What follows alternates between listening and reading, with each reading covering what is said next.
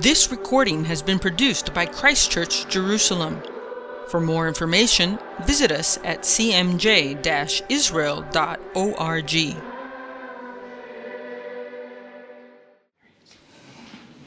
Well, good evening, everyone. Right, welcome to our study on the Acts of the Holy Spirit as we work through the book of Acts. We're into chapter 14, verse 8 is where we'll pick it up from. But before we go over our notes from last week, we will do the time-honored Christian tradition as we gather to do anything in terms of a religious idea. What is it we do? We pray. Can I have a volunteer to lead us in prayer? Father, we thank you for this gathering tonight. And Father, I ask that Holy Spirit, you would be in our presence to teach us and lead us and guide us into all truth and Yeshua. And Lord, there are things that are deep, deep mysteries that you're wanting to reveal to us. So Father, I pray for your anointing to be on your servant, your son and your servant Aaron, to lead and guide this Bible study, and that, Lord, we would walk out of here a changed people, not as we came in. So we thank you for that, and in all things we lift up the name of Yeshua Messiah. Amen. All right, so we've been following our heroes, Paul and Barnabas, as they have been ministering in a place called Pisidian Antioch. Okay, they've been sent out from their community in Antioch, and they've ended up in another Antioch, and where he gave a stirring speech focusing on God's redemptive history, and that's some of the things that we had picked up from last week. So in summary, looking at our sheet here, so after delivering an interesting and provocative teaching during the synagogue service referencing God's redemptive history, remember that's both the two main speeches we see from Stephen and Paul, the way that they begin to share about Jesus the Messiah is through an overview of God's redemptive history. Paul and Barnabas are invited to return the following Shabbat. Little is revealed as to what Paul and Barnabas actually do during the week, other than there is a short excerpt of them urging the Jews of the synagogue, note, the community of Pisidian Antioch is mixed, so it already has Jews and Gentiles in it, but when they leave the synagogue, only one people group actually come to talk to them. And so we urge the Jews to continue in the grace of God. So then we had a discussion as to why, out of all the terms you might use to encourage the brothers, why would you urge them to continue in the grace of God, as opposed to, say, the fellowship of the Lord, continue in the path of the Messiah, something about Jesus? Okay, but the actual urging here was, would you please consider into the grace of God? So we had a discussion as to why this term, the grace of God, was used, and why only to the Jews of the community in Pisidian Antioch. Why are we not talking to the Gentiles at this stage? So everyone remembers that discussion? Yep. Okay, so during the week, word seems to have spread around town, and the following Shabbat service, we find a large Gentile crowd attending to hear Paul and Barnabas. And this popularity provokes a jealous reaction from the Jewish people. So why do you think they'd be jealous? The text doesn't say. Okay? Perhaps their monopoly on God was endangered. Perhaps they didn't like the idea that there were too many Gentiles. The boundaries were being pushed a little too much for them. They were feeling uncomfortable. We're not sure. Many of us in the Christian world find ourselves jealous of other people's ministries and popularity. And the result of such jealousy can never be good. So in Acts 13, the Jews openly argue against Paul. This results in Paul giving a rebuke to the Jews and a declaration of him turning to the Gentiles with the gospel. He even quotes from the prophet. And the light to the Gentiles is actually finally coming. Okay. Initially, the movement spreads through the region, and all these names of all these places we're in, it's in the southern part of Galatia, right? Which is going to end up getting an epistle written to these people. Okay? And the movement spreads, but it prompts an undefined persecution. It says, the text says there's a persecution, but it doesn't tell you exactly what it entails. Sacred history, that's what the book of Acts is. Remember, this is sacred history. It's not a gospel, it's not an epistle. So it doesn't have all the information. Sacred history records the Jews inciting wealthy, God-fearing women of the community to enable the persecution, whatever it is. How exactly do they manage to do this? And why do they do it for the wealthy women? We don't know. We are not told.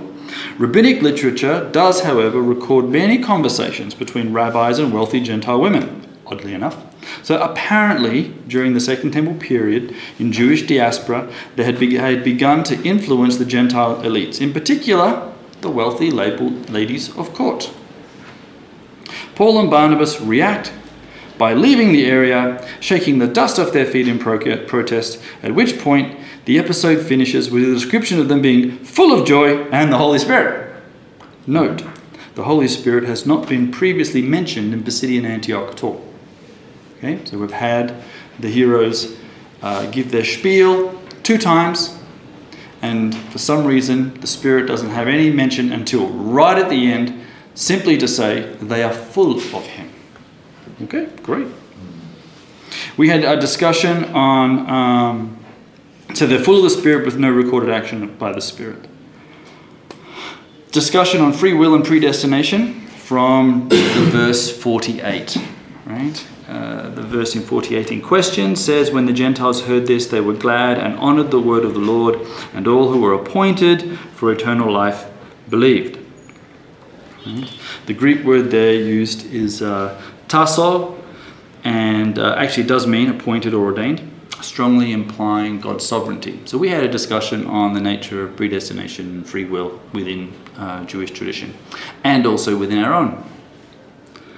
Despite having declared an intention to go to the Gentiles, we find Paul and Barnabas in the synagogue at Iconium.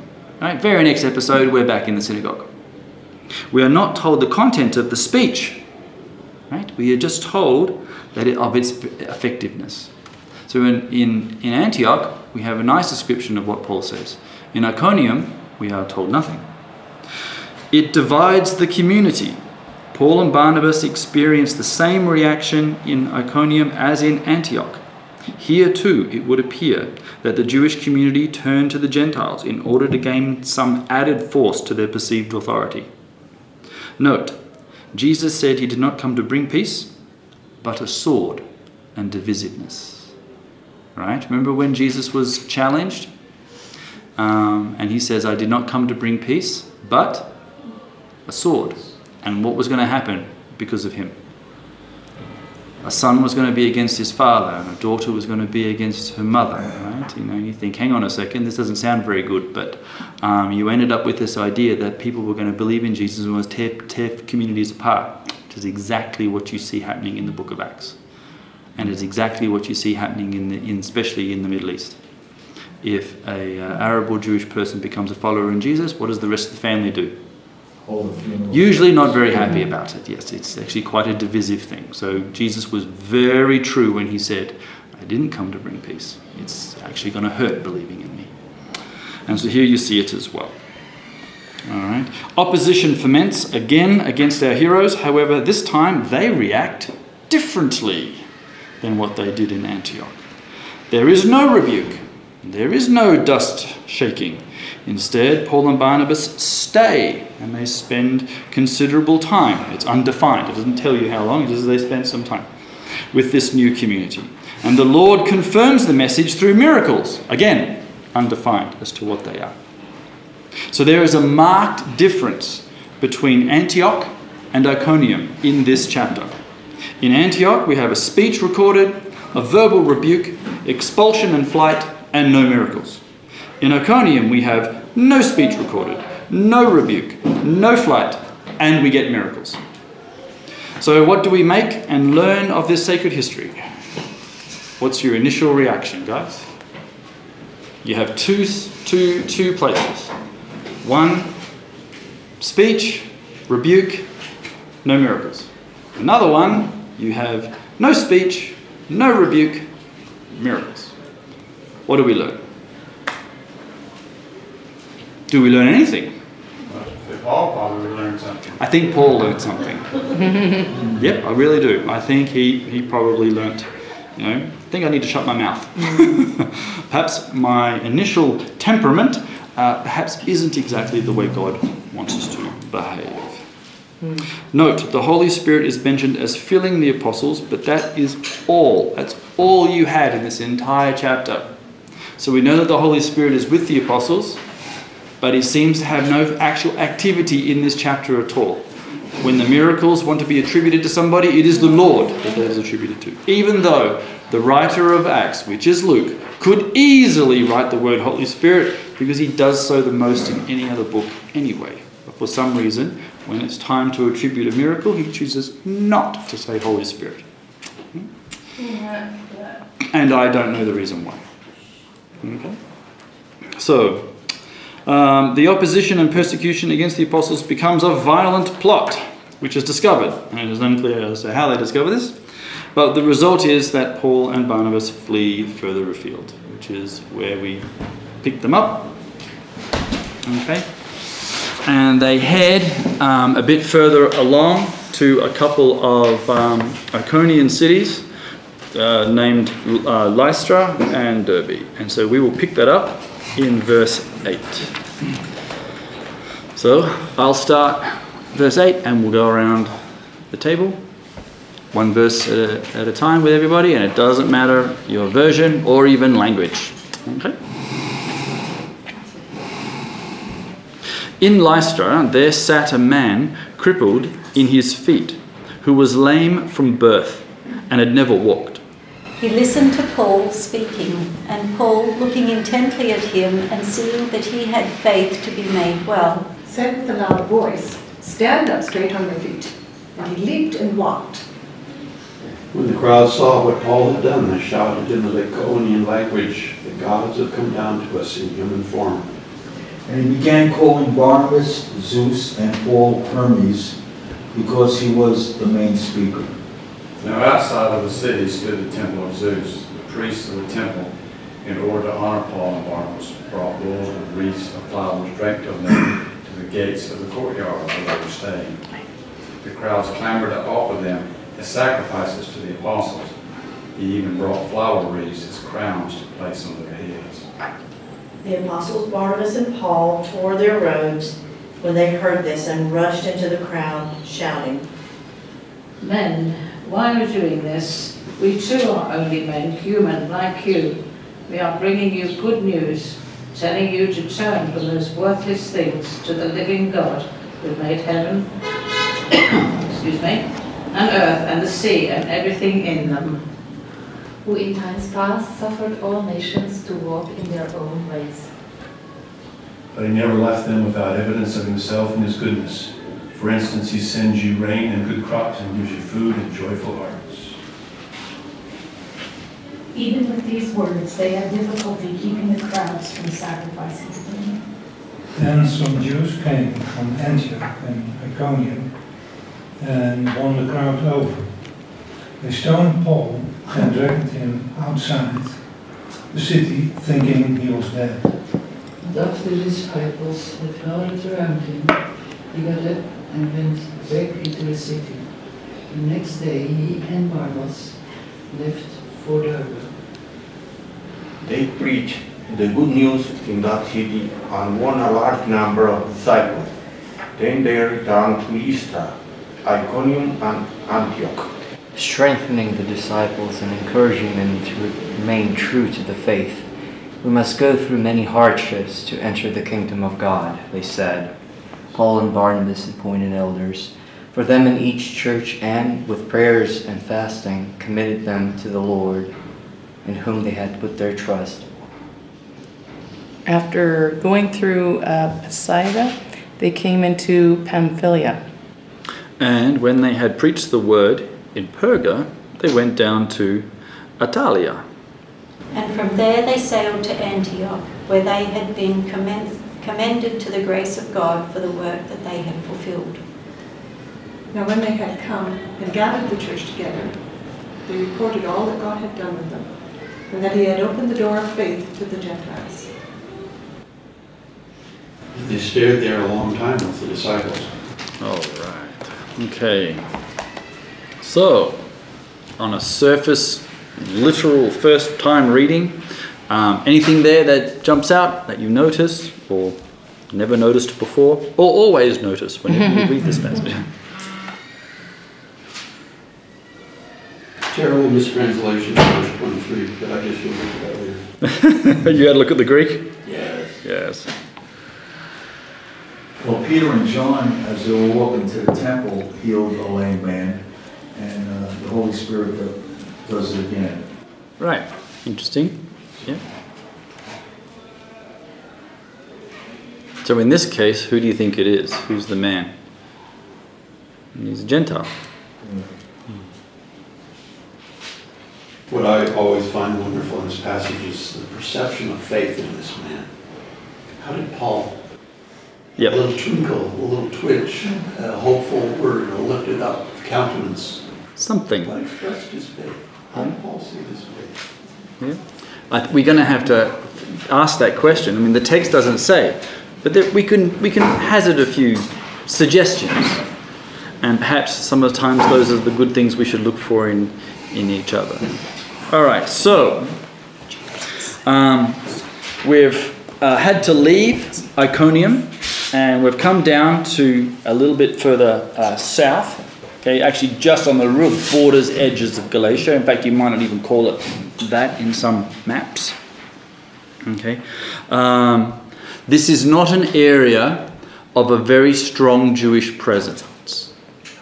So, in the first, like in chapter 13 and in chapter 14, where have we found Paul and Barnabas going? Synagogues. To synagogues. Okay. For the rest of this chapter, from 8 onwards, we never find them in a synagogue. Right? So there's no mention of synagogue. So if there's no synagogue, there's a pretty good chance that the Jewish community is actually pretty weak. Okay? And there's going to be a few other little hints as to the weakness of the Jewish community in those areas, even if there was one. Okay? Yes. So it would have been like in the town square or in the streets. That's right. Paul is doing public preaching. And the idea of a public preacher is actually a very Greek thing. Okay? You've all heard of the Roman Forum? Yeah, the idea is, the funny thing about Greek speakers and their teachers and their wisdom is they made it all public. Right? Nothing was done in secret. Like if a master like Socrates had his disciples, he did everything in public. Okay? It just seems to be, and you find Paul now doing the same thing. So in Lystra, in verse 8, there sits a man crippled in his feet. So Luke is very particular to describe the physical ailments of this man. Okay, he's lame from birth and he has never walked. So you get like three references to the fact that this man cannot walk. Okay, crippled, lame from birth, never walked. Right? Okay, and there's no mention of meeting this guy in a synagogue. So Paul's probably not in a synagogue. He's probably doing his thing out in public. And people are listening. It doesn't say you whether it's a big crowd or whether it's a small crowd or how he gets his audience, or even the time of day. There's no time reference at all in large parts of the book of Acts. It's not. Remember, the book of Acts doesn't tell us everything. When they say it's a history of the early church, it's a history, and it's a history of a very small part of the early church. And so, verse 9, he's listening. This lame man, he's probably got nothing else to do. He probably can't even get away. But so he's listening to Paul as he was speaking. What was Paul speaking about?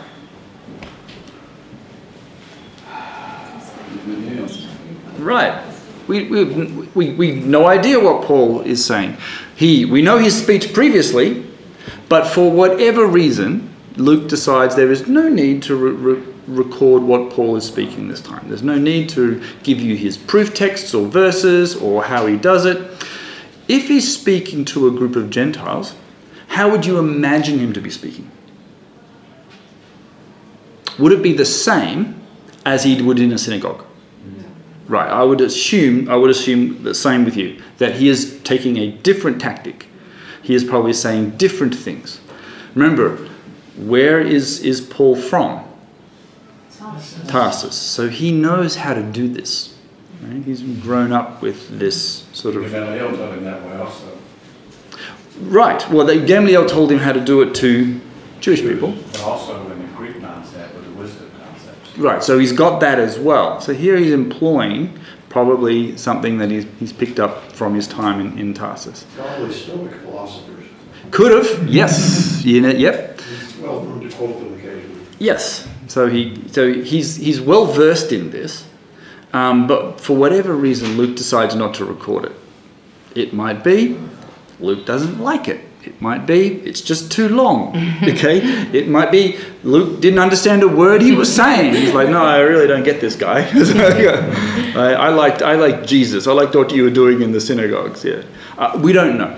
The point is that our sacred history doesn't need us to know. And maybe it wasn't Paul. Maybe he was so sensitive to the Holy Spirit that he was being guided. Yeah, look, all those options are just as valid as anything else because the text is not clear. Okay, but whatever he's saying, okay, it's got the attention of the cripple. And then what REA noticed is Paul looks directly at him, and he sees that he had the faith to be healed. How? Right, this little incident here of Paul healing this cripple is actually going to be Paul's first recorded use of his miraculous powers. Okay? While we have a recording inside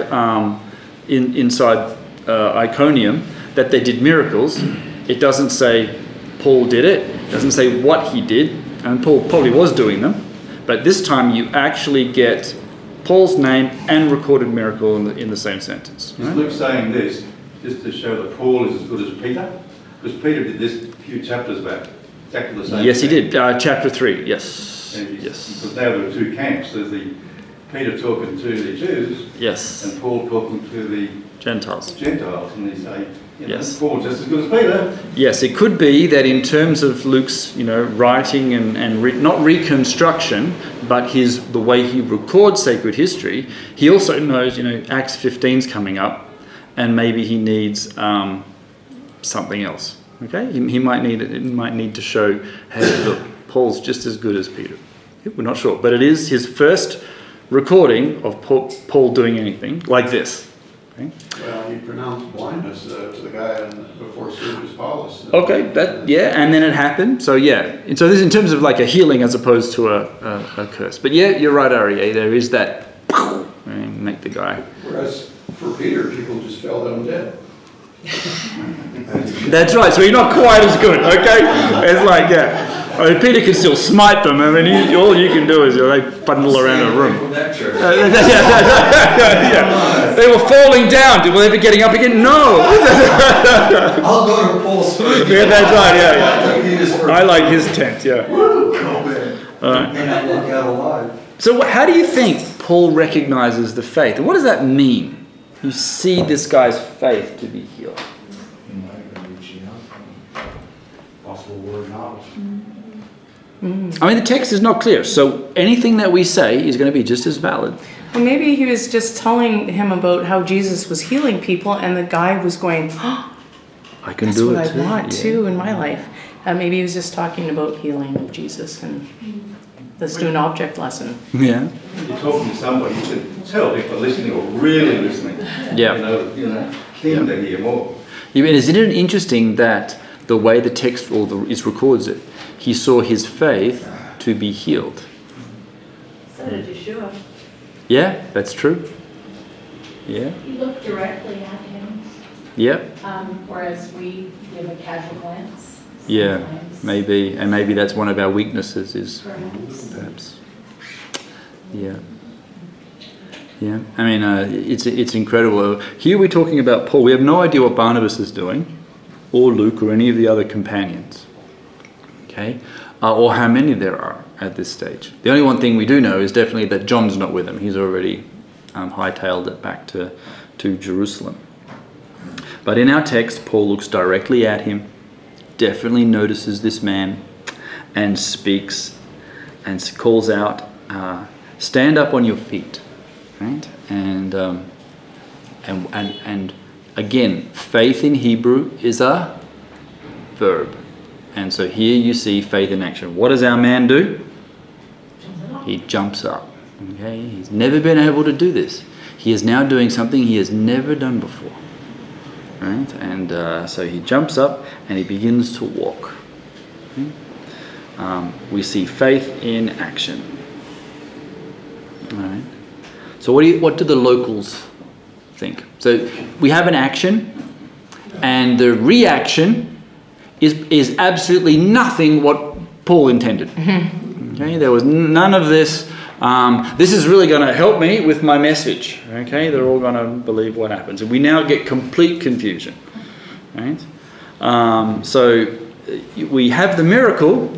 The miracle doesn't actually help. Isn't that interesting?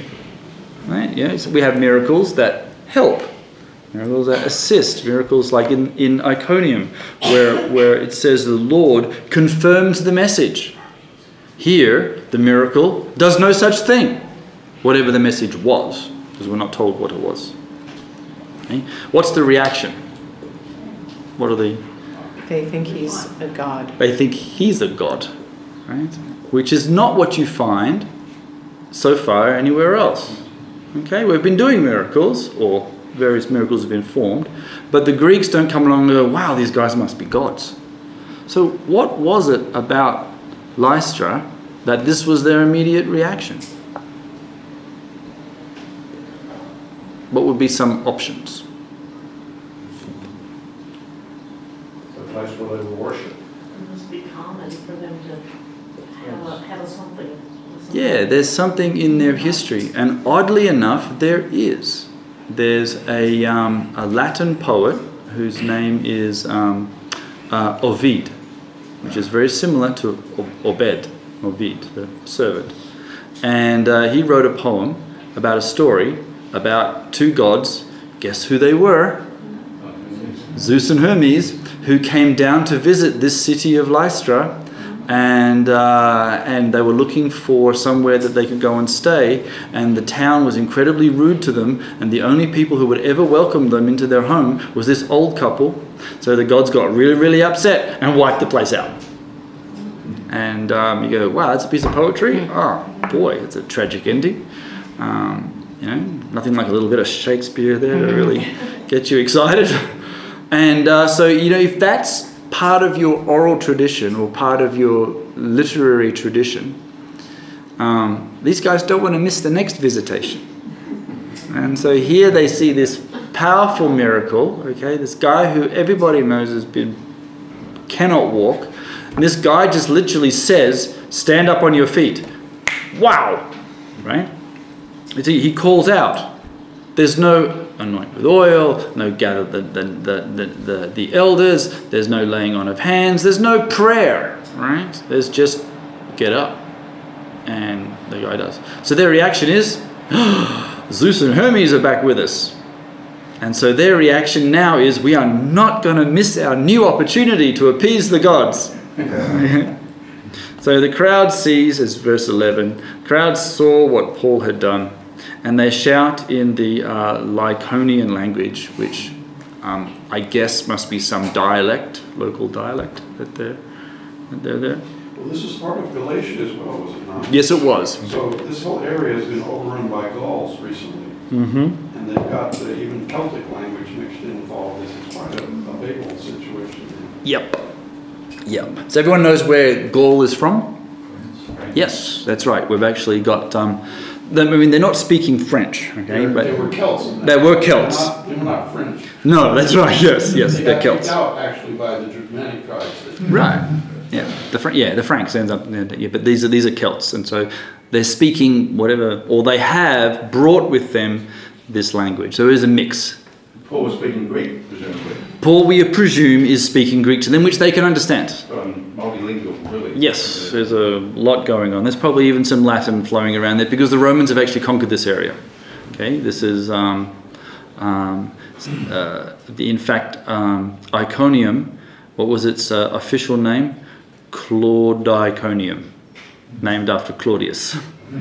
Okay, so yeah. But Iconium is what it gets recorded in our text. Nowadays, it's called Konya. Okay, it's a Turkish city, and it's a. They do.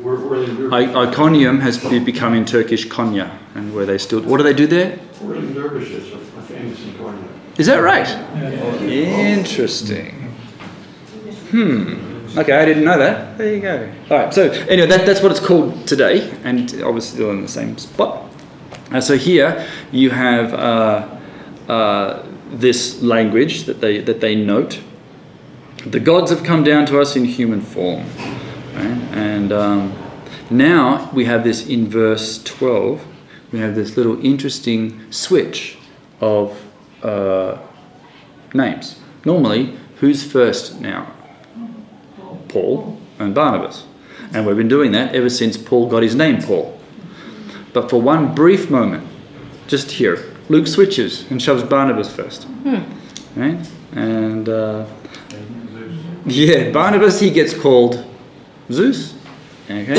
And Paul, they call Hermes. And then they even give you the reason why. Okay? Because he was the chief speaker. So, not that I'm very familiar too much with Greek mythology, but Zeus is their pantheon father figure, and Hermes was their messenger, was he not? Yeah. And they in Latin they are Jupiter and Apollo. Is that right? I think. Okay.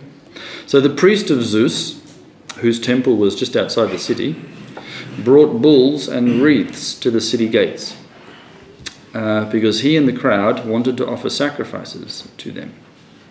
Right? So one can assume that this is not an instantaneous thing. So word spreads what's going on. The priest goes and gets his sacred cows. And so what can you imagine now is the scene before Paul and Barnabas? Yeah. What would be the scene? It would be a sacred procession. Right? You've got, priests, you've probably got musicians, you've probably got people saying, quick, let's do a hymn to Zeus. People are beginning to sing, and we've got these people all forming this procession. So this isn't something that is now this instantaneous, quick, we'll just grab a cow and start trying to cut its head off. They really are engaging in a form of worship, because this is too often in the Christian world we view paganism as a very, very dirty word. They're pagans. They don't know how to do nothing. They're just pagans. But paganism was actually a real religion. These people actually really believed. Right? They really did. Like if I was a sailor and I'm going on a sailing ship, I really do go to a temple and I really think that I'm praying to some god called Poseidon. And I really think that when I pour my little drink offering to him and offer my prayers and light some candle or something, that he actually physically listens. Right? So we often sometimes think that pagans didn't believe anything. They actually believed. Right? No, it's just the fact that they believed in something false doesn't take away from the fact that they believed. And then they had a real form of passion and enthusiasm, zealousness, all of those things that we might ascribe, which we think is something negative and silly. They knew how to throw a parade. And they knew how to throw a parade. Yeah. And for what it's worth, right? Their pagan religions, were all over their world. They had temples everywhere, and they had religious festivals, and they had sacred calendars, and it contributed to the economy, and it contributed to people's well-being. Okay, you would have people who didn't believe in anything, but you would have people who really did believe. You probably had religious debates. Okay, we know that Greek philosophers did not believe. And they would often have religious debates, and many of them were killed for it. Right? Socrates ended up having to drink poison. Why did he have to drink poison? It's a window. Well, it's the Holy Spirit who has only appeared once in this whole text. He's now finally making his.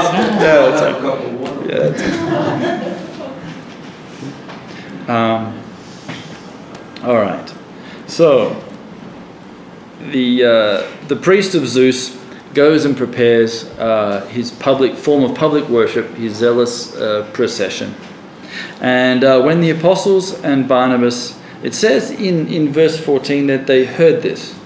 But I'm pretty sure they saw it too. Okay, even though it doesn't actually say. Right? There's got to be a lot of time that was here. I mean, if you and Rod went into the streets as far as if this happened, and then it'd take a while for the people to say, okay, well, that's who they are, and this is who we think they are, and now let's go. Yes. I mean, there's a lot of what Paul. Yeah, there is a lot of time. We just read in last week's reading of Sunday reading was Genesis, where Abraham gets his visitors, right? And what does he do? He says, "You sit down there, and I'll quickly get you some food." Quickly, you run into the field. You get a guy to go roast a cow. This is not quick, all right? Quick, grab some flour, knead and make some bread. Oh, quickly! Yeah. I'll just shove them in the microwave. Yeah. No. This is. I mean, what you know? Yes. So you can imagine the guy sitting down there and going, "Wow, we could have wiped out Sodom and by now come back." No, seriously, man. Time becomes a little different in literature, just like it does in the literature we read today, and in movies. You always notice that the journey to get to a place is like 3/4 of the film, but when they turn around and come back, it's like 5 minutes. Right? And you go, wow, that's amazing how quickly they do. Yeah, and time here is also acts as a story to tell us, and time is interesting. We don't know what Paul and Barnabas are doing at this stage. We don't know if there's any more healings, if that was the only one, or are they having now to explain themselves? Are people walking up going, how did you do that?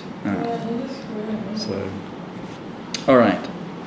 So when Paul and Barnabas, when the apostles, again, notice Barnabas and Paul. So we've still got Barnabas being the guy in front at the moment. They heard this, they tore their clothes and they rushed out into the crowd shouting. So why do you think Luke switches the word order? Just for this time. Why would you think that Luke switches the word order? So prior to Paul's name change, it was Barnabas and Saul.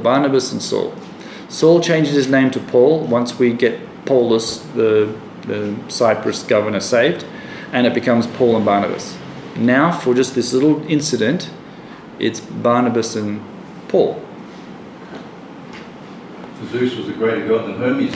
Yeah, it's very possible that Luke also knows his Greek mythology, and the big guy is Zeus. It could be that in terms of the reaction, Barnabas goes first. Barnabas noticed what was actually going on first. And he was the first guy to tear his clothes. He was the first guy to start shouting, "Oh, what are you doing?" And Paul, he's too busy talking to people, trying to, explaining what he's done, or he's very enthusiastic that he's actually got an audience, that aren't trying to kill him right now. New experience for him. And so they rush it down to try and stop this procession. Men, right? Good old initial description of people. Why are you doing this? We too, we're just men. Human, just like you. And we bring you good news. Great, what is the good news? Jesus. Okay, Jesus is the Messiah. Okay, all right, so that's the good news. Right? So one would expect then that we might see within their talking or their speeches a mention of Jesus. We bring you good news, telling you to turn from these worthless things to the living God. So what are the worthless things? Zeus and Hermes, yeah. And all the other fellas. And what else? This sacrifice. Sacrifices to the... Yeah. You don't need to do this. This ain't going to do nothing for you. Certainly going to do nothing for me. Unless you maybe cook it. Okay. Aaron, I have a question. Would what seems to be a very Jewish thing of tearing in clothes, would Greeks have understood that principle? Is that something done in their culture also? That's a good question. I don't know. For whatever reason, in this section, 13 and 14, we've had various physical things that you do with your clothing. One is you shake your dust off your shoes, and the other one you tear your clothes. Do the Greeks do that? I don't know. I'm going to assume yes, but I don't know. And the reason I assume yes is I've read some things like the Iliad and the Odyssey, and I don't know exactly, but I think I remember people tearing their clothes, or at least changing the colours of their clothes when hearing that their children have died in battle. I don't know if that's actually... Does anybody else read the Iliad? No? When Odysseus doesn't come home, his dad does something? No? Okay, I can't remember. Yeah, no, I can't remember. It's something about clothing. Anyway, here we've had dust off our feet, and now we're ripping our clothes. But we're just humans, so we want to give you the good news, which we've just said is Jesus the Messiah. Okay, he's the resurrection, and we want you to turn away from these worthless things, which we can imply are all of these bells and smells that you're running around here with, these bulls and incense things and false gods of Zeus and Hermes. But we want you to turn to the living God, okay? Something that's actually real and alive. And his description, who made heaven and earth and the sea and everything in them. In the past, he let all nations go their own way. Yet he has not left himself without testimony. He has shown kindness by giving you rain from heaven and crops in their seasons. He provides you with plenty of food and fills your hearts with joy. The end of verse 15, is he quoting somewhere from the Old Testament? Because that's word for word in English anyway, what's in the Jewish Shacharit prayer. Yes. In English, word for word. Yeah. Well, he's the God, the heaven and earth who made the sea and all that is in it. Yeah, that's actually a psalm, Psalm 124, which is, one of the prayers you pray first thing in the morning. Yeah? Is the acknowledgement of God as creator. So, here's Paul. Paul Barnabas, who's actually speaking here. We're not quite sure which one it is. And we bring you good news. And what's the good news? Yeah, I know we keep saying that.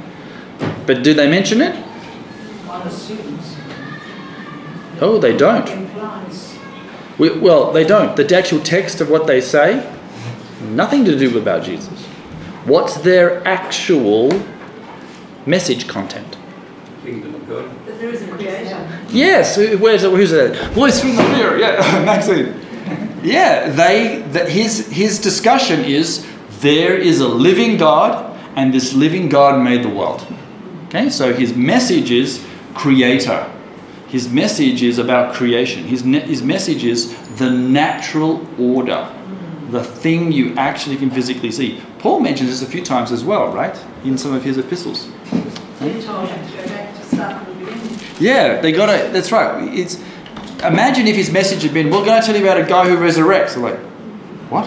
Well, what are you talking about? In verse 23, however, the text says they committed them to the Lord. Yes. And to the Lord, to Escurion, would only have been Jesus in this context. So that is correct. There's no lack of Jesus, the Lord, in this Right. But here at the moment, right, when we're trying to stop this procession, okay, with all these Greeks, yep, right on the spot, our message content is natural revelation, right? We're talking about the Creator and King of the universe, all right? And so there's no yet mention of Jesus. They didn't start with Jesus. Yes, we're going to finish with him, but you don't start your message with him.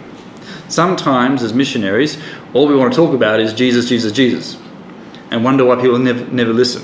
Perhaps sometimes we do need to modify our initial thrust and get to Jesus. Talking about things they'd be familiar with. Talk about things they're familiar with. Yeah, right, exactly. And the natural world around them.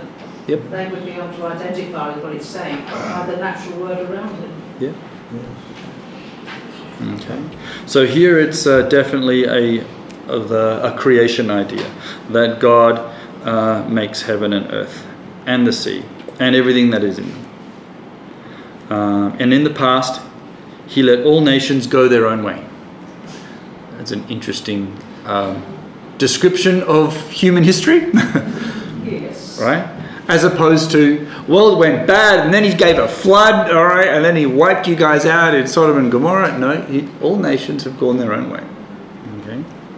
And yet, he says here, he has not left himself without a witness, without a testimony, without some way to reveal himself to these nations whom he has let go.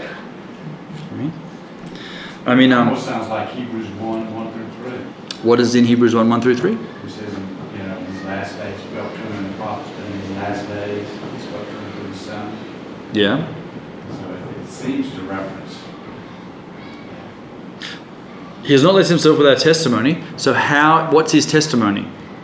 How does God reveal himself to these nations, according to Paul and Barnabas, in this text? In the text, back to the Creator. He has shown kindness by giving you what? Rain. And? Food. Crops, food. He provides you with plenty of food and fills your hearts with joy. So, how does God, according to this little section, reveal himself to the pagans? Through the things that they will understand. Why? Something greater than them is giving them all that they need, but they haven't got a name for it. Controls nature. Yeah, he controls nature. Not the gods. And he meets their natural. He meets their natural needs. Yeah. Says, God lets you guys go, but you know what? He was never far away from you because he was giving you rain. He was letting your crops grow. He was letting your herds. God has been taking care of you. This is what he's saying. So, Was that Deuteronomy 28 blessing? yes, God is giving a blessing, and who's he giving a blessing to? Bunch of pagans. Okay, so let's discuss that vis-a-vis prosperity gospel. That says, what does the prosperity gospel imply? If you believe in Jesus, you're going to get a blessing. Here you have something completely the opposite of that, where God says, look, God hasn't been revealing himself to you through miracles, things, but he's been there and he's been giving you a witness to himself by actually blessing you. And they haven't called on the name of the Lord. They haven't given their lives to Jesus to get a blessing. They're simply getting a blessing. But his kindness leads to repentance. Because he's been doing this for thousands of years. And this is a very, very long repentance. Right? And so, whole generations will have passed by with God just loving people, despite the fact that they're in the belief that there's lots of gods up there. Now, isn't that an interesting thought? And so, I think sometimes we've just got to be very gentle with people who don't believe the same things as us, because God loves them too.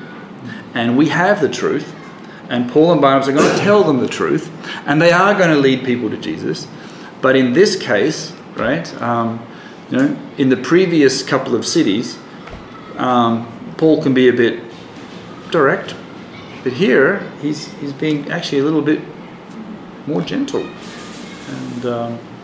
And so God is actually given these guys as a witness to these pagans by blessing them.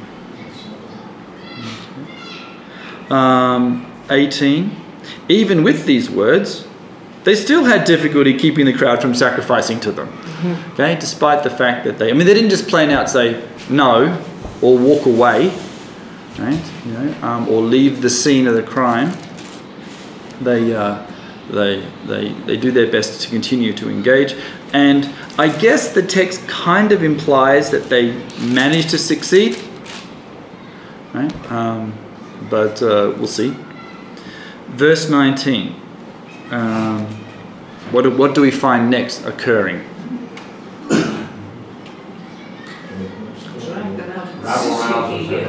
Rabble-rousers has arrived. Yeah. Guess how far Antioch and Iconium are from Lystra and Derbe? 4 days. Wow. Okay, it's 100 miles away. So yeah, you could probably hop on a horse and be there in 2 days. Okay, but most Jewish people didn't ride horses. And so you got a 4-day journey away. So this is not something that goes, and immediately while they were talking to the crowd, these Jews suddenly appeared and started causing trouble. Right? Some Jews came from Antioch and Iconium and won the crowd over. So what does this imply? It implies that there's not a very strong Jewish presence in Lystra. Right? The local Jewish people are not even mentioned as causing any trouble. Now you've actually got people chasing them from their previous haunts. Okay? How long is the time gap? We actually don't know. Okay? It could be that Paul and Barnabas fled those places and within hours they were chased. Okay, it's possible. Okay, or it could be that it took a bit of time for word to go back to Antioch and Iconium to say, hang on a second, Zeus and Hermes have appeared. Really? Oh, those two guys? Are they causing trouble again? We better go down there and sort these guys out. Okay? So in which case, now suddenly, it's over a week. Okay? So we do not know time. Time is not as important in our versions of sacred history. So some Jewish people come from Antioch and Iconium, the opposers, and they win the crowd over, which is Gentile. How do they do it? We don't know. We don't know whether they gave a great oratory, whether they, what they said, or what type of lie. Who are the disciples they're talking about? Ma'am? Who are the disciples they're talking about? Don't know. They're just unnamed people. Yeah. So there's a team of people. We don't know if Paul and Barnabas have picked others up along the way or whether these are local. We don't even know the time difference. Like this could be a couple of weeks have gone past. We could be in a situation where Paul and Barnabas and a very small group of Jewish emissaries have now found themselves in charge of 50 to 60 Gentiles. Going, wow, boy, we've got a lot of work cut out. Because these guys don't know anything. They don't go to synagogue. They don't read the Torah. They don't know what the Torah is. They just know that, boy, by the power of God, you can make lame people move. We don't know. We have no clue. Okay, what we do know is that the crowd is stirred up against them, and we're not told how they would do it. Any ideas? Any ideas of what lies the Antiochans and the Lycaonian Jews could say to a bunch of Gentiles who think that these guys are gods? I have no clue. I really don't. I sometimes think, okay, I wonder what they would have said. You're going to mess up your economy. Yeah, that's it. Yeah. That one works. You know, you're going to have to let those bulls go. Isn't that a real shame? Yeah, my gosh. And let me tell you about a country called India. Okay. So what do they end up doing? It actually gets violent. Right? They stone Paul. What about Barnabas? Remember, it's been Barnabas and Paul. All of a sudden, let's whack Paul. They Yeah. So Paul's the speaker. Yeah, so they'll whack him. So they stone Paul and they drag him outside of the city thinking he's dead. Okay, so now in Jewish tradition, how do you stone people? Throw stones at them, at their head. All right, okay. So the tradition is we think that they throw stones at their head. We actually have a physical description of how they do it. Okay. Sorry. If you can do it the way that they should, you're okay. They have a right. Obviously, not it's not always going to be on this well. But the official way is you're supposed to take the guy to a hole, which is several meters tall, and you throw him in, and he's supposed to be stunned by the fall. There's a guy in the pit, okay, waiting, and he comes over, and the first thing he does is he checks to see if the guy's actually alive. Right? And if he's still alive, they go, okay, dang it, now we really actually have to kill him ourselves. And so he is going to throw the first stone. Right? There's a bunch of witnesses standing up the top, and the way he does it is he has a rock, and guess which part of the body he hits? Hits your heart. They don't hit your head. Because in Jewish tradition, where do you love God with? Your heart. They smash, what they do is they actually have you're on your back, actually smash your chest in from your back. So, think of what they've just done to Paul. They think he's dead. So what have they done? They've got a big rock and they've smashed his back in. Now is this Talmudic? I mean, where would we find that information? Yes, I think it's in the Talmud somewhere. One of our sessions here, I brought the piece of paper and I read it out. Okay, how they did it. So if you, but I can't remember which one it was. That's fine. It would have been the stoning of Stephen.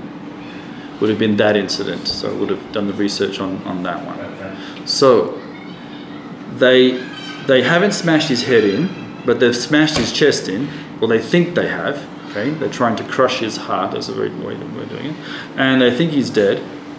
But then in verse 20, you do get that interesting description of these guys called the disciples. We don't know who they are, don't know how many they are, don't know where they came from. Quite a few, because they go on to say in the next verses.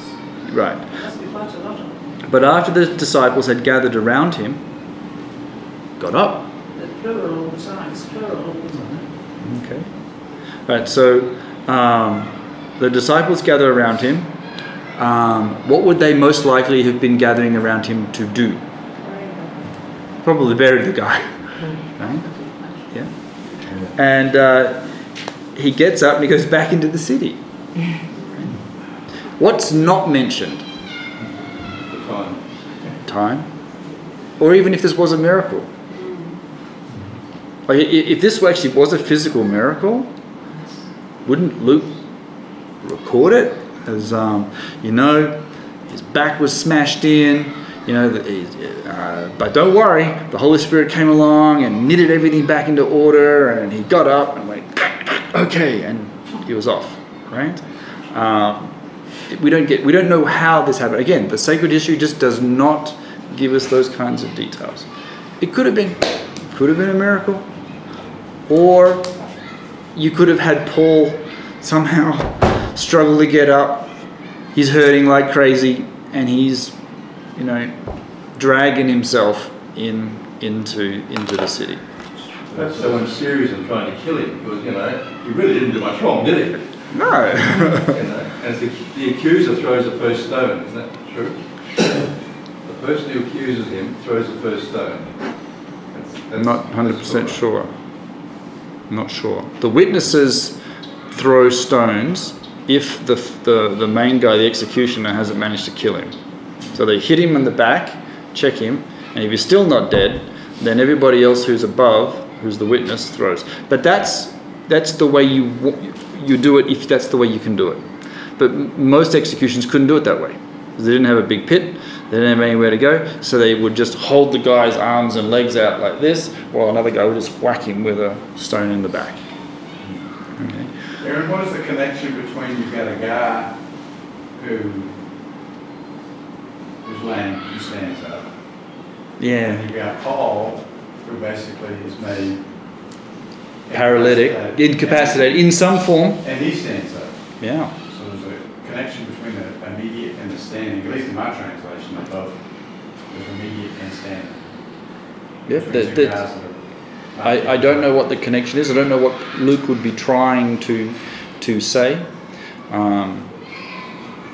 There's definitely no mention of a miracle like there is with the lame man. So that's what I was getting at. I wonder if Luke's insinuating that there's a miracle here. That there's two miracles here. Yeah. Both similar. Yeah. I would say that there is a miracle. I would say they smashed him up. But why there's no mention of it, I don't know. No clue. But the disciples gathered up. He rose up. So the disciples could have been. There could have been. Yeah, the disciple could have been. They all laid hands on him and let's just give it a go, guys. And but we don't. We don't know where these disciples come from or what they do afterwards. But the next day, here Paul and Barnabas. Now we're back to that word order again. They leave for the next city, which is even more further south. And how much information do we get about Derbe? We have one sentence. Precious little. Precious little, yes. They preach the good news, which is what? We get Jesus is the Messiah. He rose from the dead, right? Okay, in that city. But so far, we haven't heard them actually say that. Okay? And they won a large number of disciples. Great. And then that's it. That's all you one sentence. That's all the information we have of their little sojourn in this place. We don't get a recording of a miracle. We don't get a recording of how long they stay there. We don't get a recording of their speech. We don't get a recording of any opposition. There's none of it. It's just they go there, they preach, they make disciples. On to the next place. I remember, sacred history doesn't need to tell you all the details. But we've got a pretty long, I assume, representative sermon in the previous chapter 13. It could be that's what he's always been saying. Covered lots of bases. I don't imagine the message was that dramatically different. It would have changed between synagogue and non-synagogue. Yeah. So, like in the non-synagogue, we've seen him talk about the God as creator. That's his speech. And we see him later in Athens preaching the resurrection. He doesn't preach the crucifixion, but he preaches the resurrection, which is at the heart of the gospel in all of the evangelical speeches in Acts. Yeah, because that is the good news. Messiah rose from the dead. That's the good news. So they return to Lystra. Now they go back to the city where they just got their back smashed in. Then they go to Iconium and Antioch. And so it's very quick. The return journey is fast, just like it is in the movies. And it says in verse 22, they strengthen the disciples, encouraging them to remain true to the faith. How do they strengthen the disciples? What would be, just in your mind, again, it's not in the text. So if they came on a return visit and they came to our house and they wanted to strengthen our faith, what do you imagine they would say? They would have said all the things that God had done in the previous times. They were healing the lame, they were overcoming death and destruction and everything that the world powers were trying to do to them. And it strengthened them to say, oh, we can do it too. We can do it too. Yeah, it's possible. It's possible that's exactly what they said. Okay. Paul could say, last time I was in this city, I had my body was all smashed in, but God healed me. Look what's going to happen to you guys. I'm not sure. Have hardships and tribulation. How encouraging. Yeah, yes, because that's actually what it actually says later on. It is the message, yeah. So what we want to get. Yes, it's like we're going to strengthen the brothers, and you go. I'm feeling better already. Ready, yeah. There isn't, as you can see, there isn't the message of if you believe in Jesus, everything's going to be well. and you will have a nice big house, and you're going to win the lottery, and you're going to have a golden chariot. Okay, what you end up getting is they do encourage them to remain true to the faith. So there is this, they've got something called the faith. Okay, we don't know what texts they're using. Right, this is a Gentile community. What Bible do they possibly have? We have no clue, right? Because if you were in a synagogue, you would have a Greek Septuagint. But if you're a Gentile, more than likely you don't have a Greek Septuagint, just have lying around your house. Okay? You certainly don't have a gospel. Right? There's Matthew, Mark, Luke, John, not there. Okay? And so imagine what text this early community has. Didache is not here yet. Not yet? Not yet. Nope. They have the letter of Christ written and known by all men standing in front of them. Oh, unpack that one for a moment. They were disciples. They were ambassadors of Christ. They represented him. They imitated him and told them to imitate them just as they imitate Christ. Yep. And the message got through, obviously. Yeah. So Paul comes along and he says, I'm doing the things that Jesus told me to do. So I'm now going to tell you to do the things that I'm doing because I'm imitating Jesus. That's a word of mouth, doesn't it? Well, in which epistle is the one where he says, imitate me? It's in Corinthians. Corinthians, right? He says, even as I imitate Christ. Right. It's imitate, not follow. Yes. We follow Christ and imitate other believers. Other yes. So perhaps by strengthening the disciples, he doesn't need a gospel. What he needs is to say, be like me. Right? So he's got them all in a room. This is what I do. And there's reasons why I do it. I'm doing the things that Jesus does, but this is what I do. This is how I physically behave. They might have asked him questions like, well, what happens when we do this and what happens when we do that? And they create a little bit of halakha, for want of a better word, a community rule or some sort of order. Okay? We don't know what sort of services they would have had if they begun to have them. Okay? We're talking 2 Corinthians 3, then 1 and 2. Is that where Paul says, imitate me? Will it come in our lives, or a letter written and seen of all men? There's a different passage, I believe it's 1 Corinthians, but that was, yes, that's used Christ's letter as well. Yep. So we strengthen them and encourage them to remain true to the faith. And here's how they, the big verse that we get given as to how they're encouraging everybody. We must go through many hardships to enter the kingdom of heaven. Oh, okay. And that's, but you see that again, not only through the life of Jesus, but in the teaching of Jesus, but also obviously replicated through Paul, where they say suffering produces perseverance, character, and hope. But that very first word is suffering. Okay, it's not a message we normally like to hear. It's like, welcome to the team. Get ready to suffer. It's like, okay. I might want to leave now. But there was something about the final goal, the hope, that made that suffering worthwhile. Yeah, the telos, the goal, the hope that it was actually worth it. And this idea of hardship to enter the kingdom of heaven. He mentions the kingdom of God there, so he must have had to explain what the kingdom. He would have had to have explained, the kingdom of God. So yes, he would have done. Yeah. So we're not sure the time frame here. We're not sure how long there is. I'm going to suggest it wasn't an overnight visit. Okay, he's actually had some time with these guys, and we don't have a clue whether. I would also suggest that perhaps they would have put an order in to get themselves a couple of copies of the Bible. Okay, you probably should start reading what God said. Verse 23. What's everybody's got as a translation? What's yours down there, REA? Well, I don't like the translation. Yeah, I know that. I like the note. Footnote. What's it say? Well, the footnote says, or had the elders elected. Yes. It's not had even, it says elected elders with them, is what the text says in Greek. Yeah, so Paul and Barnabas, and then they do this word. Okay.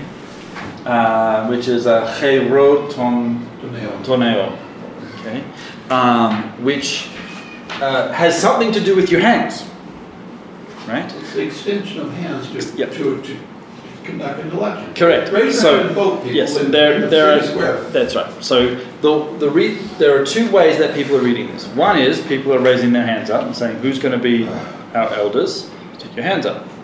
The other one is they laid hands on them, which is the way most translations take it. Okay. It goes back to the King James. Yes. He imposed the authoritarian hierarchy on numerous contexts that are not in the Greek text. Right. Well, they also have who got their hands laid on them before being sent out.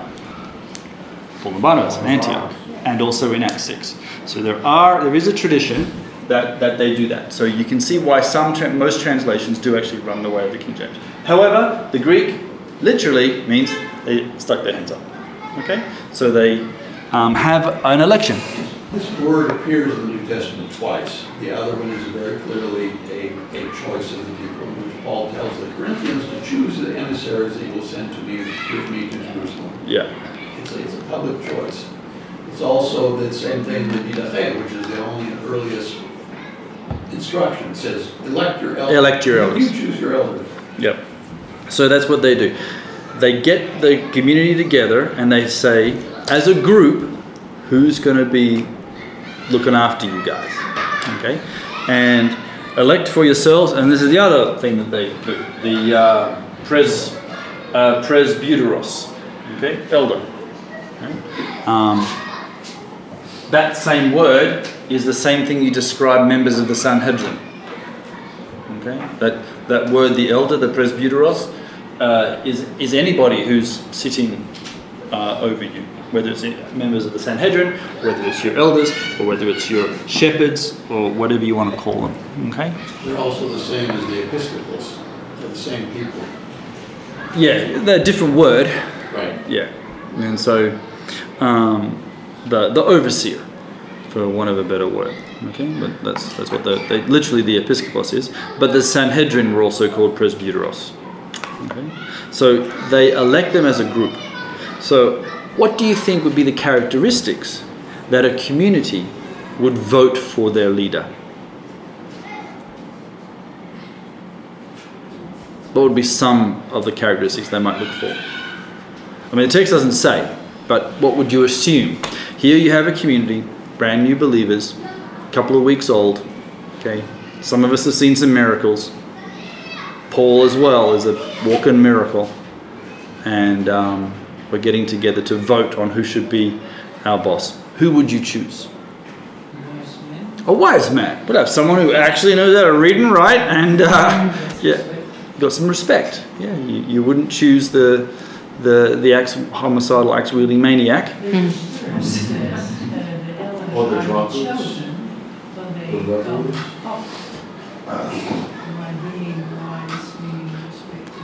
Yeah, you know the members of your community because of the way that they behave, and stuff like that. And so they appoint for them in each of their communities, and with prayer and fasting. Okay, notice again in the early church, those two things go together. And many, many, many people who come to Israel who say, I want to be just like the early church. And you go, I don't think you do. Because usually when you tell people you should do some fasting, they don't like that idea. But here they elect among themselves. Doesn't tell you how long it takes for their process to work out. Okay.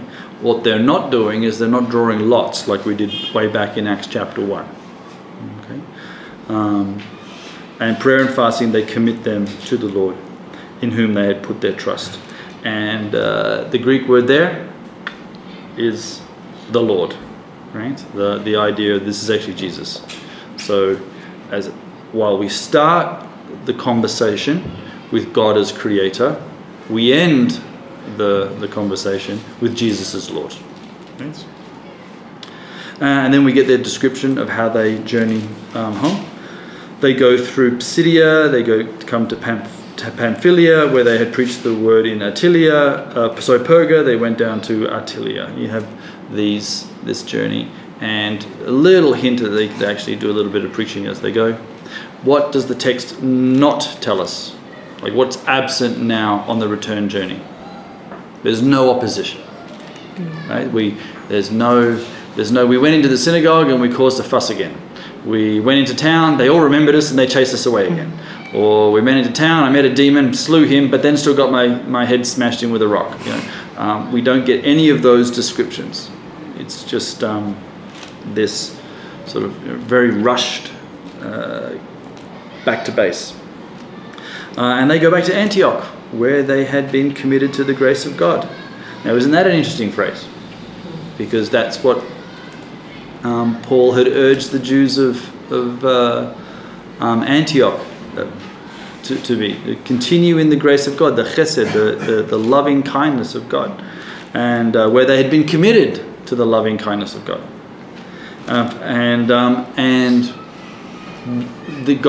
We were committed to the loving kindness of God. What happened to Paul?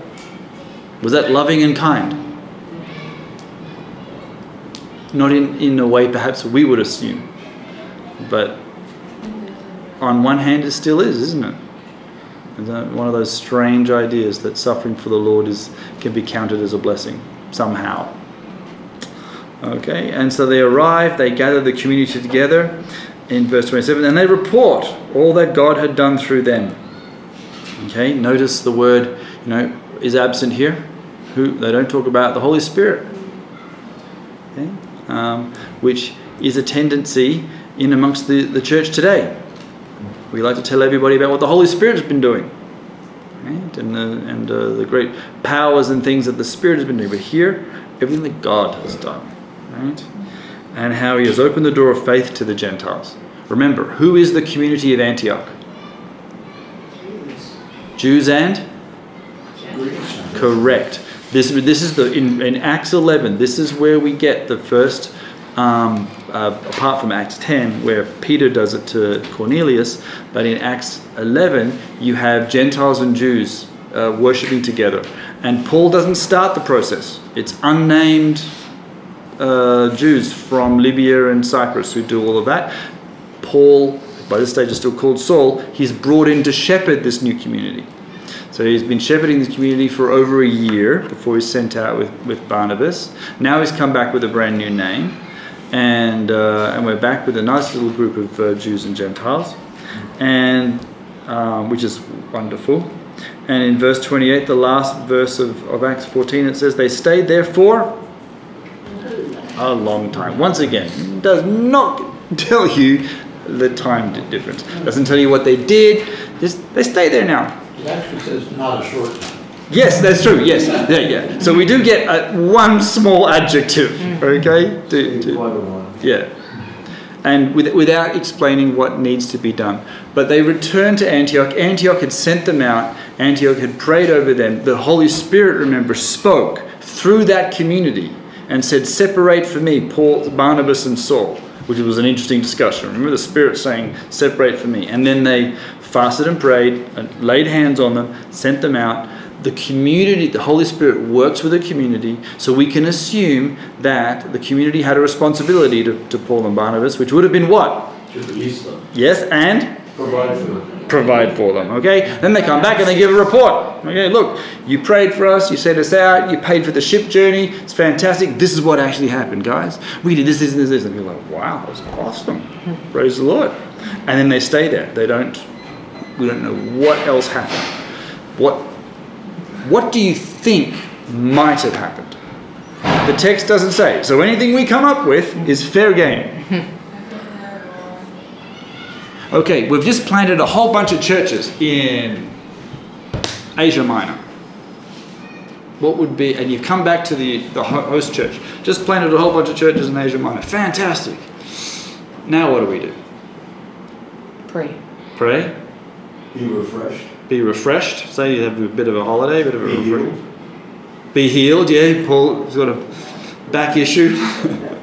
They'd all be strengthened because they knew what they had done to Paul produced fruit, and that's all not quite what they did themselves, but they sent Paul out. Okay. So they're encouraged by it to do more. Mm-hmm. What else? Give testimony and witness. Sure, do rid of that. Yeah. What else? Okay, this new community in Derby, which we got one sentence from. Okay, they don't have a Bible. What are we going to do? Let's go get them a Bible. So let's go back and make sure they got a Bible now. Right? We don't know, but it's not a far stretch. The text doesn't say. So what I'm about to say could be A, a load of rubbish, most likely is. But B, it could be true. The community could have said, well, they didn't send Paul and Barnabas back, but they could have sent somebody else. Said, hey, who's going that way? Go visit the brothers in this town. They live on this street. Here's a letter to them from us. In fact, here's a couple of Bibles. They've got one in Latin, we've got one in Aramaic, we've got one in Celtic, or whatever. We're still talking scrolls. Yeah, that's right. Yeah, rolled up. Yeah, we got some. They might have even had the beginnings of what we call a gospel. They might have like a few stories about the teaching of Jesus, or the beginnings of the Didache. Right. So let's write a letter and say we don't have those documents as such. But it's not a far stretch that communication now begins with these groups. They don't leave them on their own.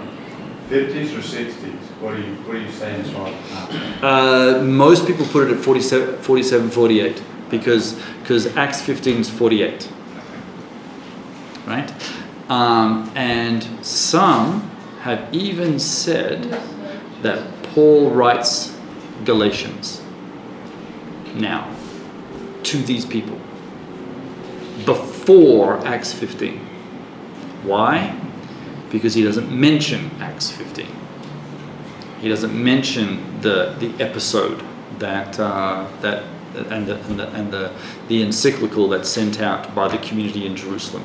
Yet that pertains to the issue that's going on in Galatia. Because remember, some parts of their community are a mix of Jews and Gentiles, and some of them are just straight down the line Gentiles. Well, the crucial question is when Paul went up to Jerusalem after 14 years, if that was or was not the same time as the confab in Jerusalem in Acts 15.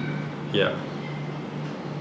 So depending on where you put your time history, depends on where different letters are written. The traditional, like 50 years ago, people believed that Thessalonians is his first works. Now people are starting to think, actually it looks like Galatians is his first work. And it could be that it comes after this incident. We're back in Antioch, people are going back and forward to the churches, they come back and report, and Peter's like, what? That's what they're doing now? And he writes. Well, there had been some emissaries come from Jerusalem, so it certainly has not happened yet at this point in the narrative. Yeah, in our version. Okay. All right. So next week we begin that issue that we thought we had defeated in Acts 11 had not gone away. It had never actually disappeared, and 2,000 years later, still actually might be here. It's a tough one, yes, but it's time to wrestle with it. So Acts 15 and the Council of Jerusalem is our next topic. Thanks very much, guys. Thank you for listening.